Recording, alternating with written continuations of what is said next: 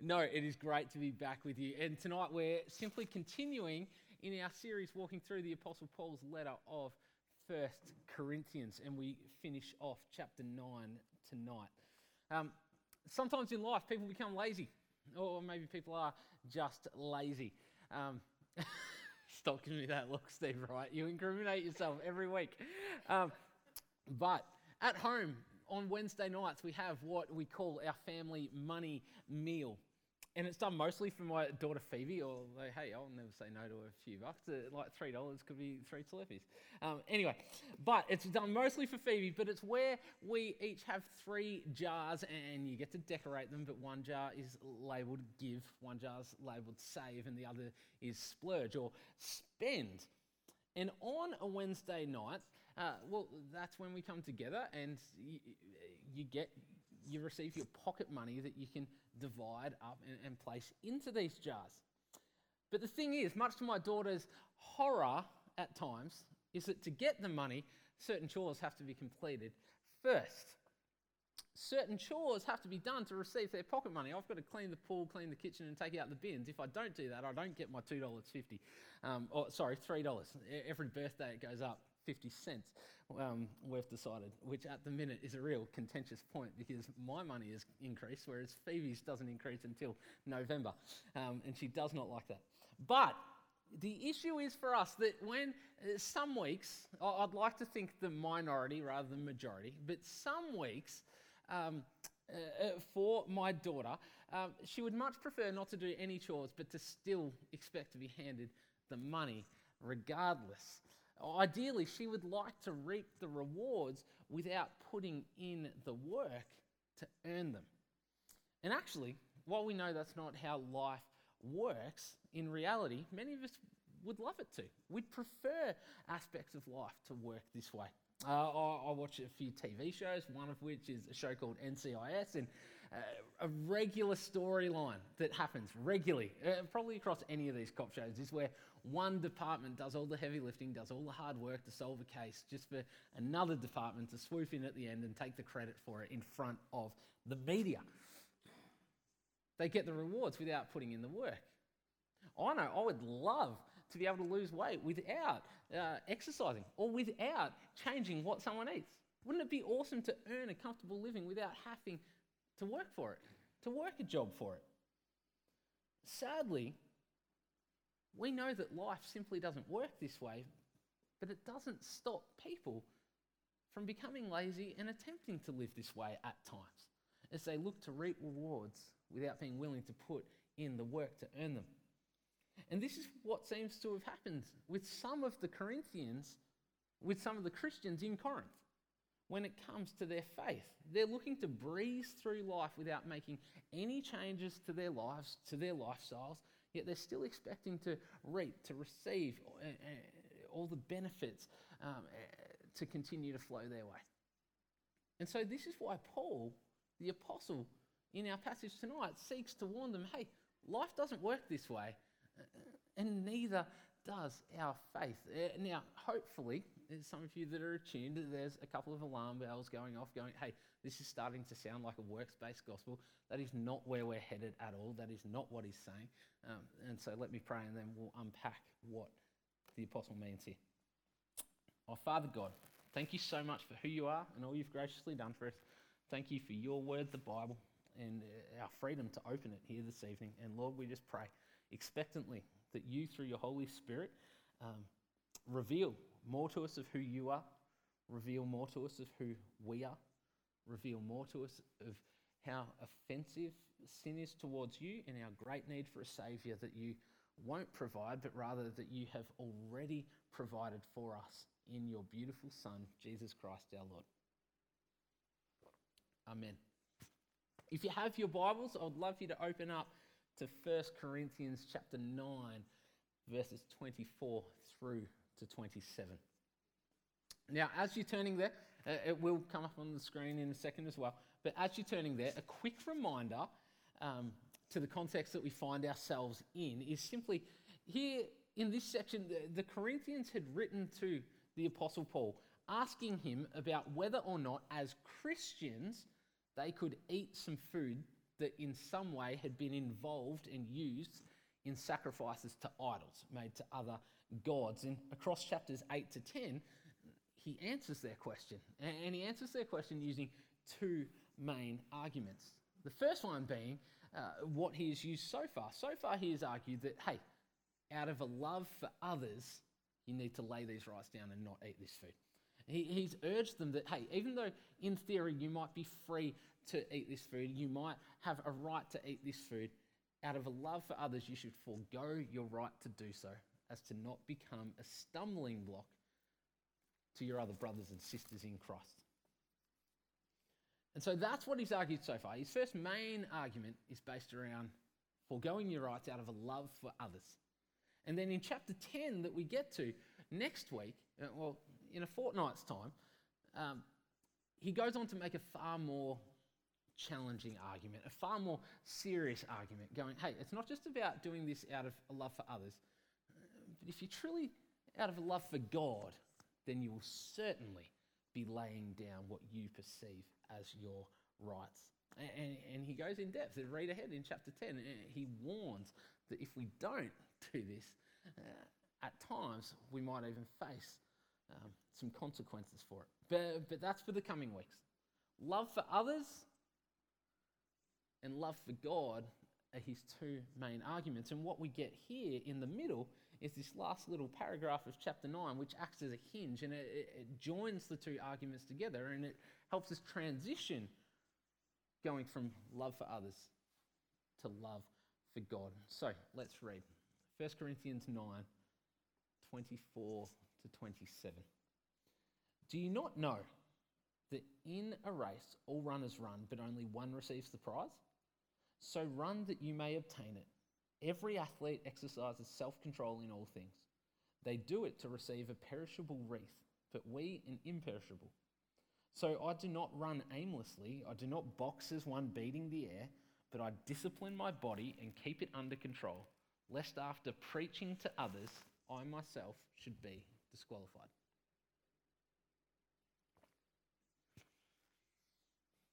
Now, we've just wrapped up another season of AFL football.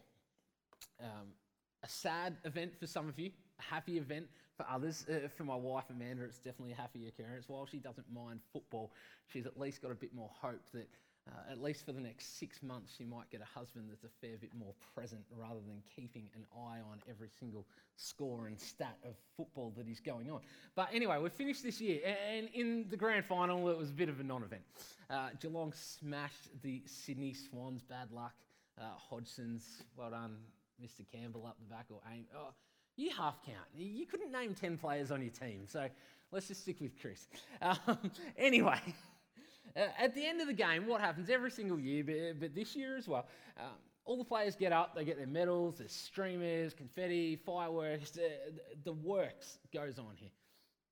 But the main award that they're waiting for is this Premiership Cup that you can see that is being presented, that has been presented to the captain and the coach of whatever team wins that year, and then all the other players jump up and celebrate with them. But this scene here is the pinnacle of AFL. This is what every single coach and player alike dreams of achieving.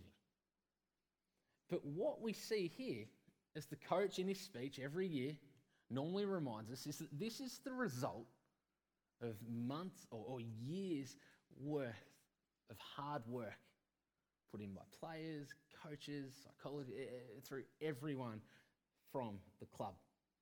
None of these players or coaches are lazy people like we spoke about earlier. At times they can be lazy, but on a whole, as a professional athlete, they've spent years training, probably getting up before school rather than getting woken up by mum and dad to train, go and do workouts. They've controlled what they eat. They've disciplined and looked after their bodies. They make sure they get enough rest to recuperate and get to bed on time instead of playing video games, James Meyer, till 5, 6 a.m. in the morning. They get to the gym. They run on the track. They discipline their bodies and put in immense amounts of hard work as they strive after their goals of achieving this premiership and getting this Premiership Cup. Now, while AFL wasn't back around for the Corinthians at the time, sport was definitely something that they cared a lot about and they were absolutely passionate about. You see, the Corinthians hosted the Isthmian Games, which was sort of like an Olympic Games style event. They hosted it every 2 years, and sort of like the Olympics, for at least for me anyway. While the field athletic events were cool, like the track events were where most of the excitement was. And this is why Paul uses this sports illustration in our passage tonight. And I think he does so to make three main points to them. Sorry, we'll get there. To make three main points to them in ways that they can relate to. Hence, using a football illustration in the middle of Victoria. I know there's some outliers, most of our young adults sitting in this room that don't care about it, but the majority of Victorians are on board. Anyway, the first thing he wants to make stand out to these Corinthians is that it actually takes hard work and discipline to obtain the prize or the goal that they're seeking after. As we mentioned earlier, all that's involved in being a professional athlete, an AFL star, well, there's a ton of hard work to be done. No one's able to be lazy, to sit on a couch at home and expect to become a professional athlete without putting in hard work to get there. And at the same time, it's the same thing when it comes to our faith and obtaining the goal that we're striving after. Now, let me be super clear here. Jesus Christ does the work, and our salvation is secured in him and him alone.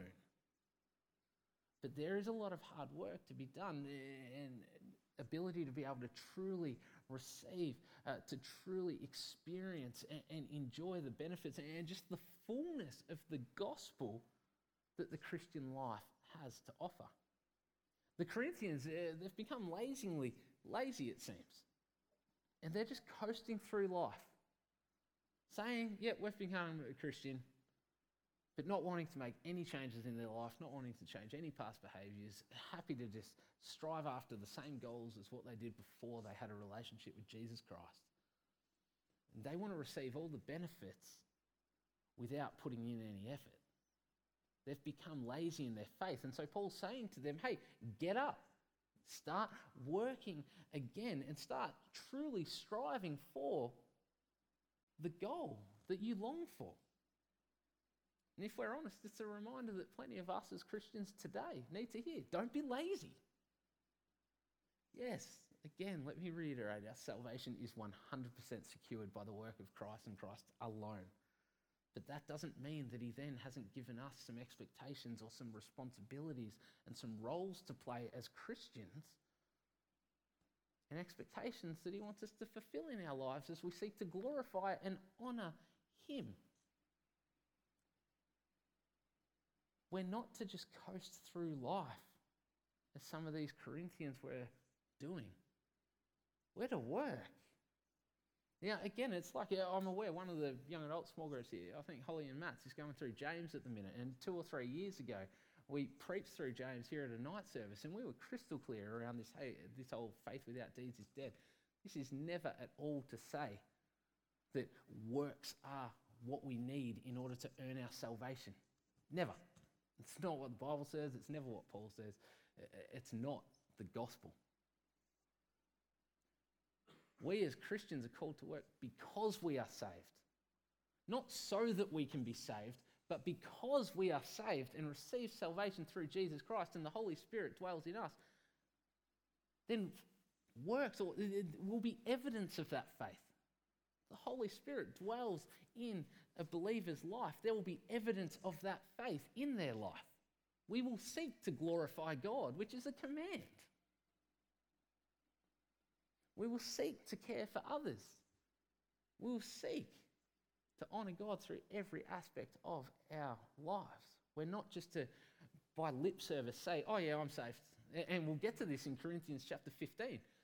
The gospel is not something that we can take for granted, that we go, all right, I'm saved, put it in my back pocket, live however I want to live, as sinfully as much as I want to live, have no heart to honour God with my life, but when it comes to death, I'll whip it out as my golden ticket. Hey, God, I'm here now. That's not a sign of someone that's in a relationship with Jesus Christ. Because we are saved, there will be evidence in our lives through how we live. Works can seem as a nasty term, but there will be evidence in our lives because of our salvation. Not to earn it, but it will flow from it. So we're not to coast through life like the Corinthians were doing. We are to work for the glory of God, for the good of those around us, as well as in some ways for the good of ourselves. Secondly, Paul emphasises the why behind the what here. He's called us with the what, to hard work. What are you doing? Stop being lazy and work. And now he emphasises why. Being the prize that we are actually fighting for. Paul says that, hey, these Corinthians, these star athletes of the Isthmian Games, they get up early, they discipline themselves, they watch what they do all the rest, they do everything else. All these Corinthians bust their guts with hard work. But why? At the end of the day, what are they doing it for? What are they chasing? Well, they're chasing a mere wreath. Ancient Olympians, and especially the Isthmian Games through Corinthians, they specifically, which is why I've looked up an olive branch wreath. This is what they were chasing after. There wasn't a Premiership Cup, there wasn't a gold medal. They would get an olive wreath to place on their heads. It's not even connected to a tree or a vine anymore. It's a dead piece of plant. The winner would get this and place it on their head. That's it. In these games, this is what the winner would get. Or in AFL, even stick with that. I showed you the cup that they would get. Olympics, they get a gold medal. But Paul's point is ultimately, where? Step back and think about that for a second. All of these things, medals, cups, wreaths, they're merely human things that will perish. They don't even last. Even when they're won, the sense of winning fades pretty quickly. The sense of winning when you get a flag is immense. But it fades pretty quickly. Come January or even now, plenty of people won't care who won the last big sporting event or whatever it might be. They're already training for and striving for the next one. And so Paul's saying, hey, if this is the sort of thing that people work hard for, if this is what people bust their guts and discipline themselves to achieve, then how much harder should we as Christians be working? And how much more disciplined should we as followers of Jesus, how much more disciplined should we be as we don't just chase a merely perishable reward that will fade quickly, but we chase the everlasting eternal crown. We chase the everlasting reward of eternal life with Jesus Christ. Everything in this world will perish. It will fade away, but a relationship with Jesus Christ is eternal. So my question to you is simply, well, what are you chasing after right now? What are you striving for right now and working hard for right now? What is the goal or the prize that you're putting your time and effort into? Is it into your walk with Jesus Christ? Is it into your faith as a Christian, as you discipline yourself and you continually strive after becoming more and more like Jesus? And you continually strive after that eternal glory of salvation and living a life forever with the God of the universe who loves you immensely? Or is that actually an area where you're slacking off at the minute and maybe you're a bit lazy off at the minute? And instead, you're putting your time and effort into something else. Maybe you're chasing a girlfriend, a husband, a promotion, a certain amount of money, a holiday, video games, sporting achievements. Whatever it might be, all of these things that we strive after are merely perishable at the end of the day. Now, it doesn't mean that we shouldn't pursue after these things. I'm married and I'm super glad I pursued my wife. But it absolutely means that we're not to pursue these mere human things at the expense of putting in the time and effort that we really should be into our Christian walk, into our Christian faith, into our relationship and into our journey with Jesus Christ. Life with Jesus is eternal. Everything else is temporary and perishes and fades. So steps who get distracted, who sadly sin. I'm not talking about that. What I am talking about, which Paul strongly gets to, there are some people who are simply saying they're Christian, but the Holy Spirit's not dwelling in them. There's no evidence of their faith in their life. They do not have a heart to honour God. They do not seek a relationship with Jesus Christ. They're not actually seeking this eternal goal. Anyone, no matter who you are, no matter what you've done, no matter what culture you're from, no matter how much sin you might feel is in your life, no matter how young, no matter how old you are, anyone who seeks a relationship with Jesus Christ, well, his death was for you. And he has made a way to deal with your sin. And you are saved, and your salvation is secured, and you are set for eternity with the God of the universe who loves you.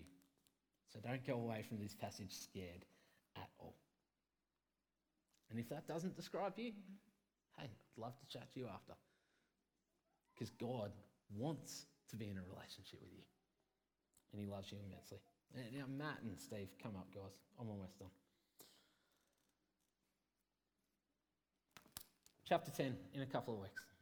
But simply tonight, Paul's encouragement, both for Corinthians as well as for us, across chapters 8 and 9, is essentially, hey, Corinthians and Christians, forget your rights and lay them down at times. Don't hold intensely to them.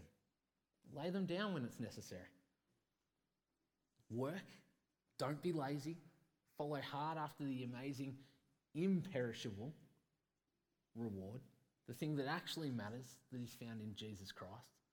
And do this by controlling your body and fulfilling your responsibilities to yourselves, to one another, and most importantly, to God himself. Let me pray. Oh God, thank you so much for who you are and all you've done for us. Thank you for the privilege we have to open your word. And Lord, hey, when there's a passage that stands out to us that might make us uncomfortable, or that might immensely encourage us, God, we praise you for that. And we just pray expectantly that you, through your Holy Spirit, reveal to us honestly where we're at, not just where we think we're at, not just where we might say we're at, but Lord, help us be real. And if we need to do some business with you, let us do that. But Lord, I just praise you so much for the reminder of the gospel, the eternal reward which any believer in you receives. And it's all made possible because of you, not because of us, not because of what we do to honour you. It's all made possible because of you. You sent Jesus Christ, your one and only Son, down to earth as a man to die a horrific death he did not deserve in our place for our sins. And then you rose him again 3 days later so that for all, no matter who we are, what we've done, what gender we are, what culture we're from, our age, no matter of whatever, God, when we accept you as our Lord and Saviour, we are made right with you for all eternity. You no longer look at us as Paul the sinner. You see us through the lens of your beautiful crucified Son, Jesus Christ, our Lord. May that news always be the most precious thing on earth to us, above all else. Amen. Thanks.